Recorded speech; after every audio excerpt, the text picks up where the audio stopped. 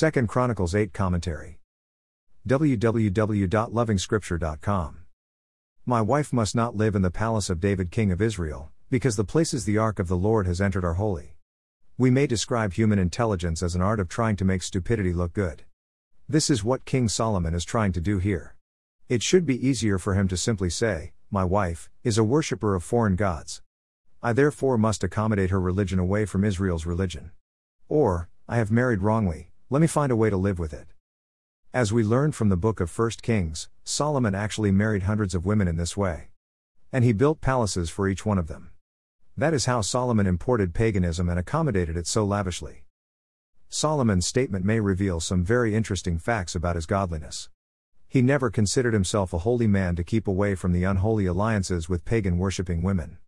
He thought of holiness as an external value to be respected. It was never an inner quality for him. The king, moreover, must not acquire great numbers of horses for himself or make the people return to Egypt to get more of them, for the Lord has told you, you are not to go back that way again. He must not take many wives, or his heart will be led astray. He must not accumulate large amounts of silver and gold.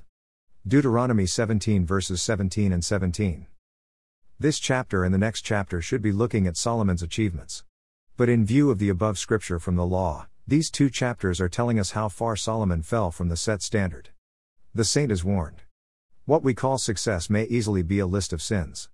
And in the meantime, like Solomon, we can continue to offer sacrifices with surprisingly greater consistency and commitment.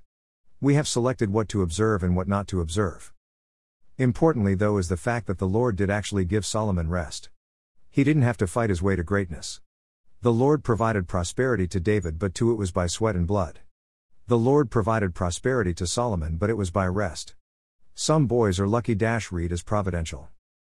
More resources visit http://www.lovingscripture.com.